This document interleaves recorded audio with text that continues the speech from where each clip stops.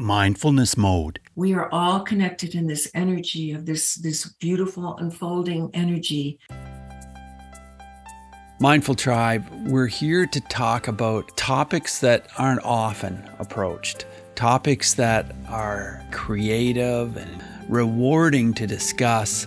This is just going to be so uplifting, I think, as we talk about nature, we talk about the environment, we talk about flying above life's dangers. We are here today with Teza Lord. Teza, are you in mindfulness mode today? Well, you call it mindfulness. I just call it being alive. But I'm alive, I'm well. I'm feeling incredible today. Thank you. And I hope fantastic. Everybody who's listening feels the same. I hope so too, Teza. Teza, what does mindfulness mean to you then? Or being alive, as you put it? Well, I do a lot of researching with different teachers, and I did a lot of work early on with Eckhart Tolle, and he doesn't like the word mindful. I got to tell you, he says it makes the illusion of your mind is filled with stuff.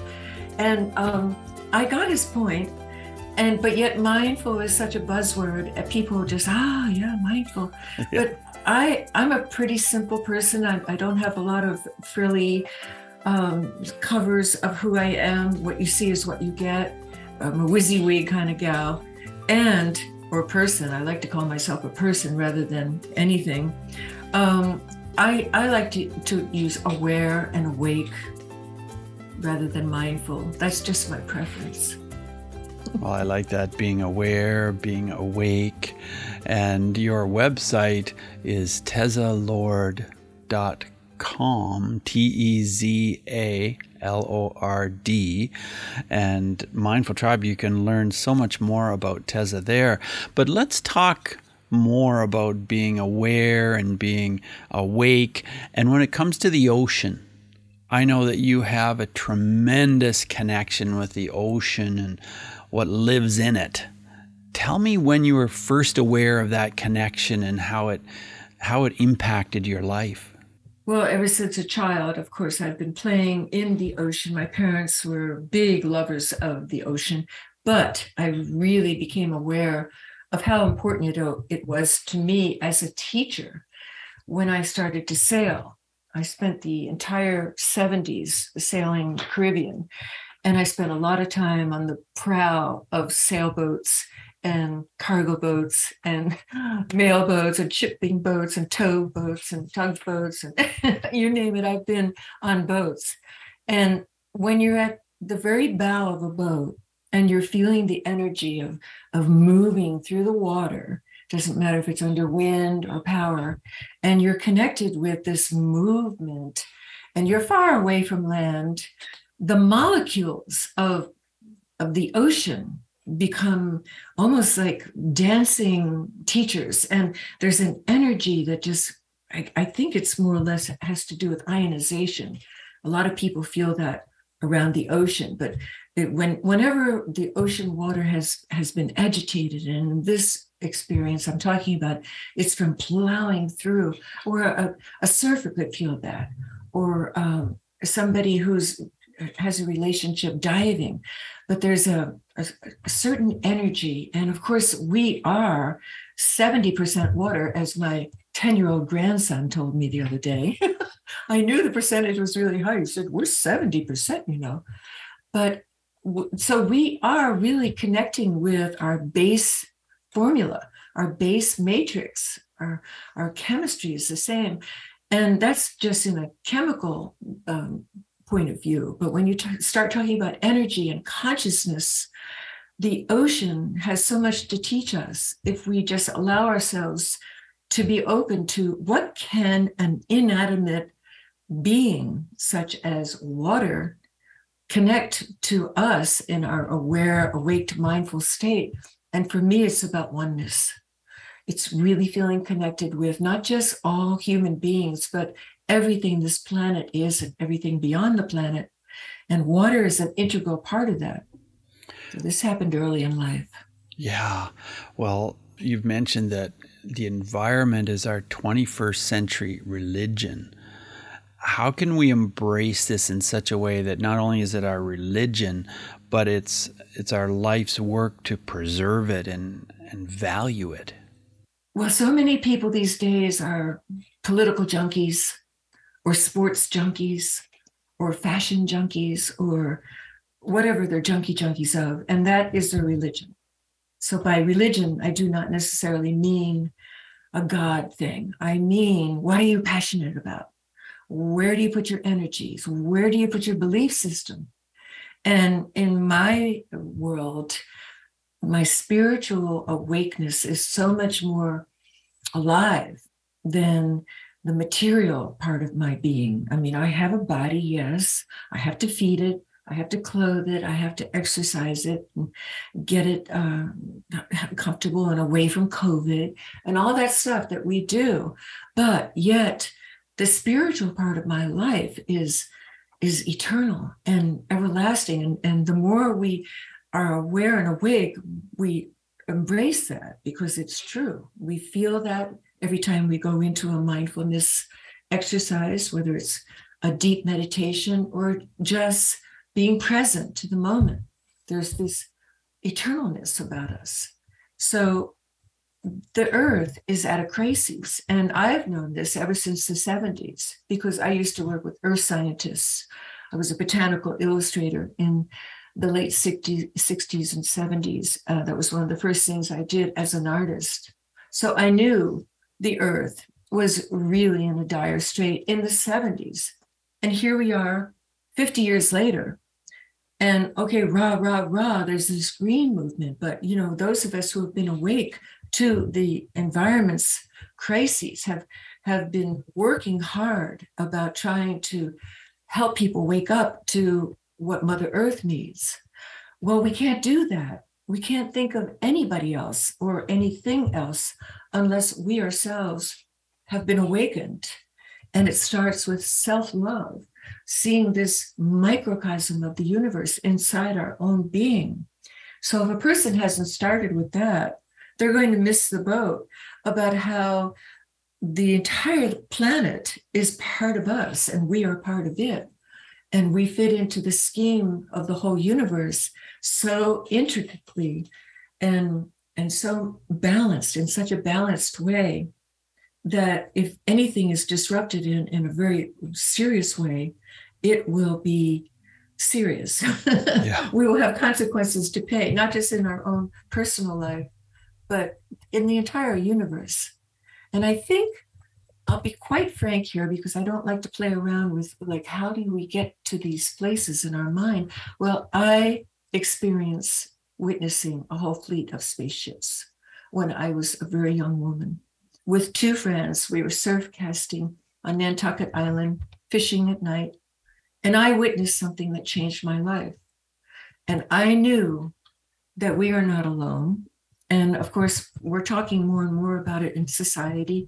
The Senate is getting ready to have judiciary committees look into recent reportings, but this has been going on throughout probably history, that we have had visitors and we are being watched. Yeah. And the universe is vast and we play a balanced role here. So right away, I'm talking about the cosmos, but let's keep it simple, like keep it in my own beingness. Like my first responsibility is to maintain the balance and the loving care of this beautiful body that I have right now. And then once I feel comfortable with that, everything else ripples off of me and around me because I'm into the state of love. And that's catching. It's infectious. Well, I'm fascinated with what you're sharing. And could you give us more details? How old were you? What did you see? What was this that impacted your life and changed your life so much at that point? Well, first of all, I want to start off by saying that I have verified this with the people who I was with that night, which was in the 60s, like 1967, I believe it was. I can't remember the precise year. I'm pretty sure it was either 66 or 67. So I was not even 20. I was born in 47, so I was either 19 or 20. And then I met another person when I was discussing this incident that happened to me. She happened to overhear me, and she saw the same thing from the mainland, which was Rhode Island, that I was witnessing on the island of Nantucket, which is off the coast of Massachusetts.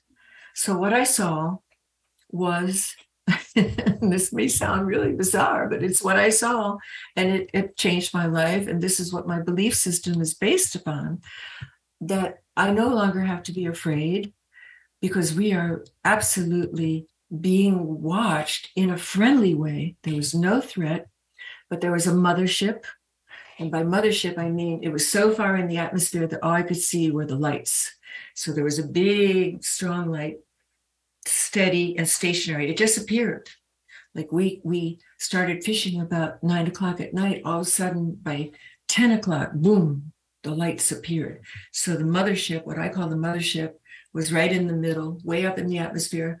On the top and the bottom of the mothership were what I call two lieutenant ships that were pulsating, going up and down in a vertical fashion, that had dimmer lights. And you got the sense that they were right there to protect or be in close contact with this bigger entity. And then all throughout the eastern seaboard, because I was in Massachusetts, but you could see it all the way up and down the eastern seaboard, were these small little zoom, zoom, zoom, zoom, zoom, zoom, like I'm hitting the mic, were like reconnaissance little ships. Now, of course, I did not see the actual ships, but those many lights going in and out, I got the picture. I didn't have to see a ship. And it stayed like that all night long until dawn came. During this time, so these were hours and hours, and I was having a religious experience, because I just felt that these were friendly entities. And I trusted that we were being part of a huge collective of intelligent beings. I mean, who knows what they looked like or what their ships looked like, but there was no threat. There was no feeling of, oh, wow, this is the end of the world or anything. No, it was a sensation of, oh, what an amazing privilege to see this and to know that there's nothing to fear about the world. Because up to that point, this was during the Vietnam era, right at the tail end of the Vietnam era. I was one of those people who was very, very, very against the war. Mm-hmm. I would travel to Washington to demonstrate. And I was quite angry about war and materialism. And why aren't people paying more attention to important things like helping other people instead of war? It just didn't make sense to me. No. This is before I left the States and went to the Caribbean for an entire decade. So what that experience of seeing the fleet of spaceships that night did to me, it calmed my heart. Mm-hmm. It gave me hope. It completely dissolved the anger and the fear and the mistrust that I had in human condition, and realized that we are part of something much bigger, much vaster. And it gave me not quite a mission, because I still had some personal demons to work out in my own life. And I was not yet ready to surrender to being as open and awake as I am committed to being today. I had some resistance still. Right. And did you talk to anyone about it at the time? Did you share this experience with others? And if you did, what was the response you received? Everybody's been so skeptical whenever I mention it. And so I've kept it as not as a secret. If I'm around people who are discussing similar incidences, like, believe it or not, my mother, who has been off the planet now for a few years, she was a UFO aficionado, because something happened when I was a young girl, and there was an event where she witnessed a UFO in Illinois. This is right outside of Chicago. This sounds so funny, but it's she did not tell her children. There were two of us who were in the house at the time because she didn't want to scare us. But she saw this big ship hovering, and she knew right away it was UFO because she was a reporter at the time. Mm-hmm. And there were a lot of sightings in, so this was the late 50s or early 60s, at the most like 58, 59. She called my father out. Both these people are as straight as can be. She calls my father out and says, and they're both standing there looking at what the phenomena was that they recounted to us later when we became much more mature. And that incident just happened to be something that caused a lifelong interest in my mother. So she went to conventions and whatnot. Now, she has heard many different stories, and she heard mine, and she just said, yeah. So my mother was practically the only one who really understood. But basically, I've kept it to myself, except for rare occasions. And now people are talking about it more.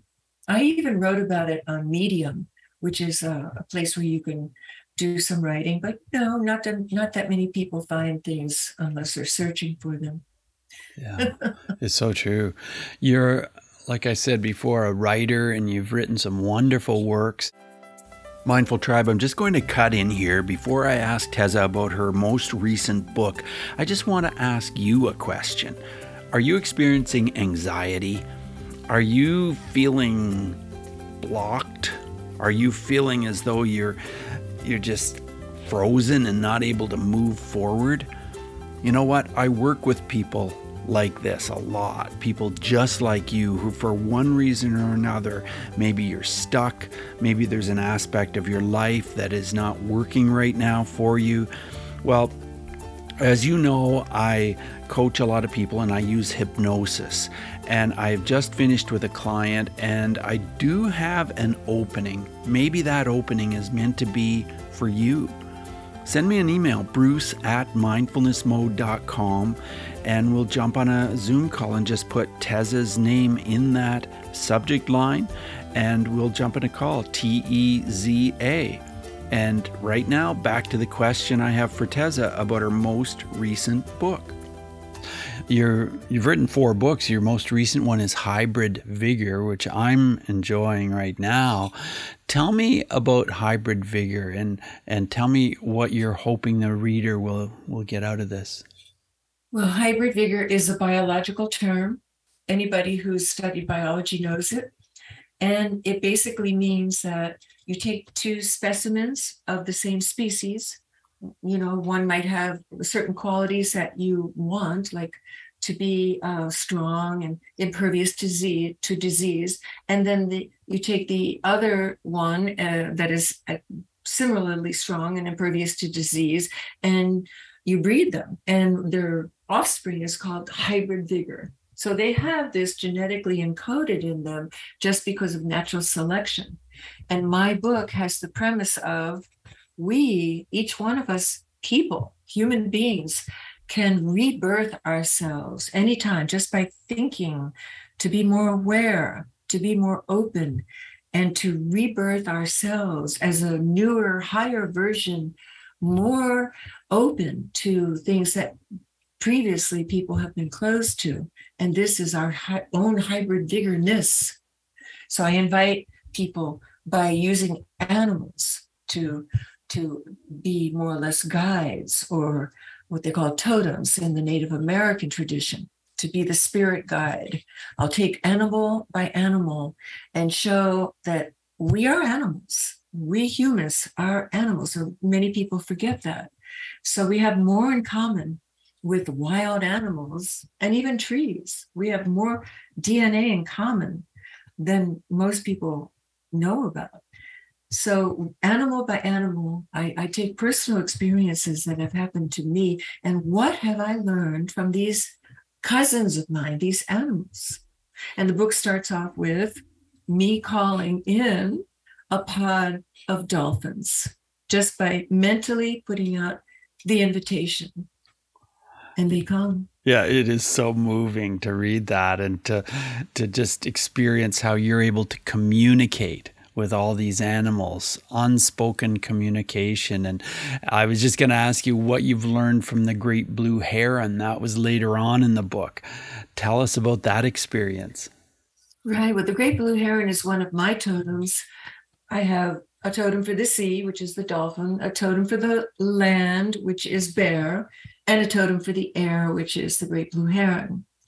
And as I say in the book, Hybrid Vigor, the great blue heron spends a lot of time alone, and they are really incredibly strong when there's wind coming, when there's adversity.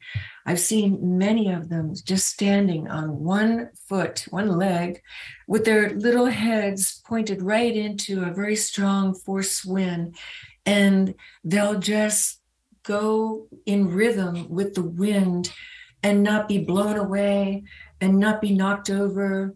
And it's almost like they enjoy being tested. So the solidarity of the great blue heron I relate to. But I also know that they travel a long distance. I've seen them roosting in the Caribbean. I know they migrate all the way up to Canada, your territory. And they're magical birds. Do you see them much, Bruce, where you live? I've seen them, yes. Yeah, sometimes we see them in the wetlands, and in the areas when we go on hikes, and it's a wonderful experience to see them. It really is. Tell us about the bear and your connection with the bear. Well, the bear I was very surprised when I found out that intuitively I am a bear of the bear clan, they say, because before I did this work, in preparation for doing a Native American sweat, you have to more or less go through a lot of purification rituals in order to come to the place where you can be allowed to do a Native American sweat. So you have to identify who you are and what you need to get rid of, and what are we doing this for? Set an intention for a sweat. And during a meditation, we were asked to invite an animal to come to us that is our animal, our totem. And the bear appeared, and I was like, what do I have to do with a bear? So it gave me cause for reflection. And I've never encountered a bear up close and personal. I was in Glacier Park, and I've seen them from a distance, and you do not want to get close to those grizzlies. No. No. And I've been close to very small black bears that we have here in Florida, which are, they can cause some damage. Sure they can. They have been known to do a lot of destruction. But metaphorically, what a bear means to me spiritually, as a totem, as a guide, is it's very protective. It is more than loyal. It would kill for its loyalty. Oh, yeah. And I've always identified myself as being a warrior-like spiritual person. I'm not one of these people who sits in a lotus and in a cave all day. I believe that the world is too much in its problem stage for us to just go into our, I'm fine, I'm okay. But once we get into that place where we know that we are okay because we have this gift of love, then it's our duty to protect, and especially the earth, to go out and to do whatever we can to be loyal stewards of the earth. One of your childhood dreams was to fly above life's dangers. And you said by indiscriminately sowing positive thought seeds. What a beautiful image. Can you tell us more about this? Was this a recurring dream that you had as a young child? Yes, it was. Absolutely. I know a lot of people, even as adults, dream about flying. Yes. My husband does. But I haven't had a dream about flying since I was a child. But when I was a child, it was very, very common for me to just be able to, motion with my arms. I didn't have wings, but I could just elevate myself enough so that I was just above a crowd of pursuing angry people. And I know what the sensation is like, to be out of reach of danger, but yet not so far out there that I'm completely removed from the situation. I can relate to the problems that are causing people to be irate and angry, but I can detach by elevating myself rather than just disappearing. And it's something I've painted quite often as an artist. And the image of detaching is very important in the awakened, mindful world, because the more mindful we get, the more awake we are barraged by the sensation of this is really a sad thing for the earth to be so toxic. And right now there's this terrible war in Ukraine, and there's a lot of stuff that we really need to send our spiritual energies for, to influence Putin's mind, for instance, help him to relax and open up to love and not be a scared little bully boy, which is the way he's acting. So flying today, I don't have to dream about it. I can think about it in my mind so easily because of the sensation being so familiar to me. And I love to paint about it. Well, and your paintings are beautiful. I'm seeing a couple of them behind you. Yeah, and yeah, just absolutely moving. And you said that your paintings are influenced by your experience in dance. Can you share a little bit about dance and what that meant to you in your life and still means to you? Sure. When I really connect with Picasso, because a lot of people don't realize when they see his cubism all broken up and crazy, that he was absolutely a perfect realist when he was a young student. He could copy anything, and I'm that kind of dress. I can realistically copy anything. But when a person like myself, when you get to that place where you can achieve reality with ease, then you say, okay, what's next? The real point of true art, I believe, and whether it's writing or music or dance, is to always do something original, not to be derivative. But of course, to get there, you have to study everybody's way of having approached this creative mode, which is the highest of the spiritual states, I believe, when you're truly creative. So today, I use the image of movement as energy, and I always paint people in their spirit bodies, which means no clothes, not because it's sensual or pornographic, but because these are our egoless states, without clothes, without race, without identity. And it's a tricky thing, because if you start putting skin on people, well, what color you make it, you could be called this or that. So I try to stick to blue, because blue to me is the spiritual color. Although sometimes I've even experimented doing works of art with no skin on the people. And that's really an interesting anatomical exercise, and it's kind of scary, though. I don't like to do that, because I think art should be with a message, but it also should be very appealing. And unfortunately, in today's world, there's a lot of art that is painted very beautifully, but if you really look at the subject matter, it's gross, it's debauched, or it's unnecessary. It goes too far into the negative of life. So for me, the challenge is, how do you paint something that has appeal, not just beauty for beauty's sake, but have a message that helps uplift my fellow humans, because that's my role as an artist, and yet do it in a way that's appealing to people. Yeah, I love that. I really do. I want to ask you about the topic of bullying, because I've worked in that field for a long time. Do you have a story about bullying, perhaps in your life, where mindfulness would have made a difference? Well, one of my books, my first nonfiction narrative, is called In the Eye, is all about how I taught girls who are in prison because of various and sundry reasons. Most of them are gang girls, and most of them are drug addicts that are no longer able to do their party because they got caught. And there's a lot of bullying in prison. And so, of course, I I have experienced things outside of prison myself, but I want to talk about the way it is inside of a prison, because these juvenile detention places, they need yoga, they need meditation, they need teachers and volunteer people like myself to come in to show these young people that the highest state, where there's the most fun, is when you're totally in the state of love. And most of these kids don't know that. They didn't have good role models. Mm-hmm. Most of them had terrible parenting.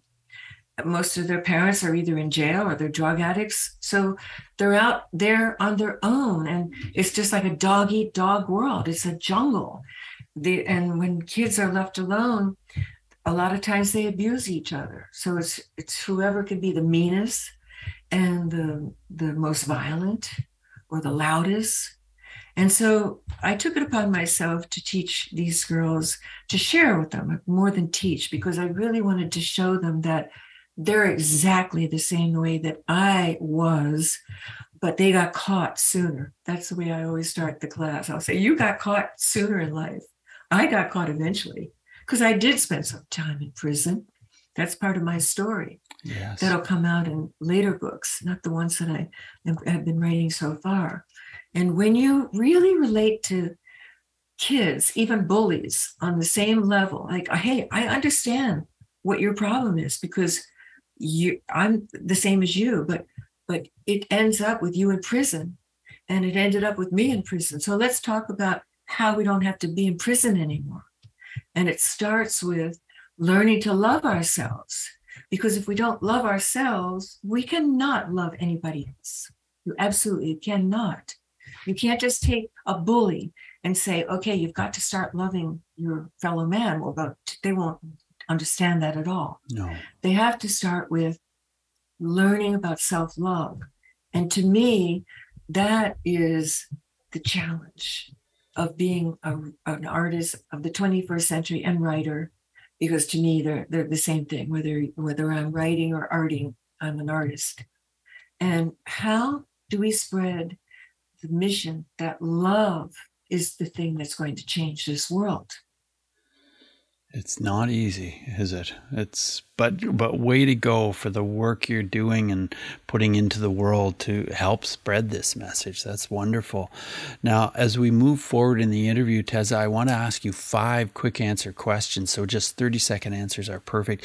The first one is this: who is one person who has been a powerful mindfulness influence in your life? Oh my gosh, one person. That's really hard to say, because I was a guru junkie, and I worked with many Eastern yogic teachers. So I will not say one specific, but I will say that the guru-disciple relationship, which is a spiritual commitment that you make with a teacher, is so important in my story. And I couldn't have been the person I am today without having surrendered my ego to a teacher. And so it was not a book. It was not a workshop. It was a day-to-day, year-to-year, decade-to-decade relationship where you surrendered your ego. Very good. Let's talk about emotions and how you feel your emotions not so much have been affected, but the way you deal with your emotions, how that has changed through the use of mindfulness. Oh my gosh, well, I was a basket case before. Were you? I was a total, I was either crying over commercials for toilet paper or ready to pick up a machine gun out of anger of the banks, So my emotions have become what we call in yoga equipoise, and the Buddhists call the middle way. And one of the things I'm so grateful for is that I now have, I would not say control over my emotions, because emotions are important teachers. They show us what we need to do with our life. But I'm now able to be productive, and I'm not a slave of my emotions. So when I feel an emotion, I know that's where I'm supposed to go. A good passionate emotion. Yes. Let's talk about breathing, Teza. What comments do you have for our listeners about breathing? Well, breath is the connection between our unconscious self and our being able to be awake. And so the more conscious we are of each breath we take, the more awake and aware and mindful we are. So of course, if we're not ever aware of breathing, then we are not a very mindful or awakened person. And literally, you can be aware of every single breath you take. And that's a lovely thing, instead of having obsessive compulsive thinking, to have some kind of steadiness, which is almost like, I use the analogy of saddling onto a horse, and the breath is a horse, and you ride your breath, and you're riding it, and it takes you to amazing places deep within your own being when you have decided not to be afraid of it, to be aware of it, and to work with it. I really love that image, Tessa, that image of riding the horse and just embracing it and being part of it. That's really powerful. And I want to ask you about a book. You know, I'm enjoying, like I mentioned, your book, Hybrid Vigor, and you've written other books too. Are there any other books that you would recommend to our listeners that are related to mindfulness? Well, all my books are, and I love my books. So I don't want to be a self-promoter, but why should I talk about other people's books when I have studied all my life to get to this place? So we've already mentioned two of the books. So Zen Love is a story that I wrote about how we can spiritualize our own family, because once we learn that we can do that in our own family, then we realize that all of humanity is one big blended global family. And that's not a very far step to take. So it's the story step by step of how to start, because I was a step parent coming into a very dysfunctional, broken family, of how I spiritualized this experience, and everybody benefited, including myself. Yeah, I'm looking forward to reading your other books. And some of your books have some of your artwork in them. Isn't that true? They all do. They all do. Okay. There's one art book that starts off with my manifesto, which is a pure art book, a coffee table art book, full color. That's called We Are One. And it's a beautiful book. A lot of people use as a daily meditation, because each page turn is a new idea. That's a visual trip. And there's just a little bit of prose to help somebody dive into what the image is really about. And then the other books are nonfiction narratives, which they're all text, but I always illustrate with 12 black and white drawings, just because I love to illustrate what my mind is going into with words. And it's often quite surprising to see how I interpret it in a drawing. It blows my mind. I like to do it myself. Right. So you're never quite sure what's going to come out, I imagine. No, and the blank slate effect of being an artist is the way I operate. I allow myself to be a channel, just like when we get into the mindfulness mode.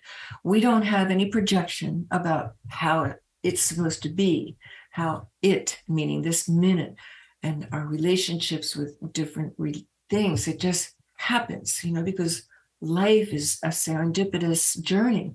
We can't predict how it's going to be. And when I approach a piece of art, especially, I just say, wow, I'm going to open myself up as a channel and just see where we go. Thank you for sharing all that. And Tessa, you have a podcast. Tell us a little bit about your podcast. Well, my husband and I, my darling husband, to whom I've been married for 30 years, which in itself is a miracle, because I got married in my mid-40s. And up to that point, I was a committed world bachelor, just traveler. I mean, I love just being different places. But his name is Carter Lord. And together we are the Z Lord podcast. So we started podcasting 3 years ago, before the pandemic, because we were on a 6-month camping journey. And I started it. I said, we're going to share with the world about each new campsite, each new state, each new country, because we were up in Canada and we went to the western part of the States and we ended up in Texas. And then when we came home in time for the pandemic to begin, I said, well, we're going to now go into the inner journey. So we continued podcasting about inner exploration. And to this day, we do a weekly discussion. We don't have guests because our entire outfit of technology is based on an iPhone. Okay, yes. Where we record our conversations, even if we're in the middle of a desert. Uh-huh. Or like a couple of weeks ago, we were camping in the Chiricahua Mountains in Arizona. We were just a campsite and we did our recording for a podcast. Wow. It's incredible what we can do with technology that we can carry in our pocket now. It is. It's phenomenal. That's beautiful. And again, your website is TezzaLord.com, TEZALORD, and your podcast is Z Lord Podcast. Mm-hmm. And as we wrap up the interview, I want to ask if you can just share some words of wisdom with someone who may be listening today, feeling that they need to be more grounded, feeling that they would love to use mindfulness to be more centered. What would your words of advice be to that listener? Well, I put up the perfect video on my YouTube channel just about this the other day. I tried to do a new, what I call mind stiller, which is to quiet the obsessive compulsive thinking, the monkey mind, and bring ourselves into breath awareness. And the one I did this week is called The Waterfall of Life, and learning something new about the fact that we are not alone. We are all connected in this energy of this beautiful unfolding energy that another great teacher, Suzuki Roshi, talked about in Zen Mind, Beginner's Mind. So that video and many other videos that I put up on my YouTube channel are very useful for people who perhaps need help. And so they use a guided, influence just to get you there. Sure. And then you can just do it on your own. But it does help to have guidance at the beginning. I know I certainly worked with great teachers for decades.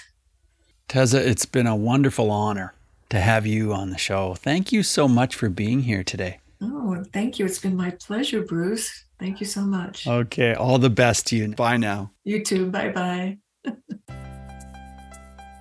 Mindful Tribe, thanks so much for tuning in to the interview with Tezza today. I hope you enjoyed it as much as I did. Now, I mentioned halfway through the interview about you. I was talking to you, whether you're experiencing anxiety or maybe you're experiencing problems with an addiction or problems moving forward. You're stuck, you're having challenges. You know what? You're listening to this for a reason. And the reason may be to jump on a call so that we can talk more about this and talk about how hypnosis can work for you to help you through these challenges.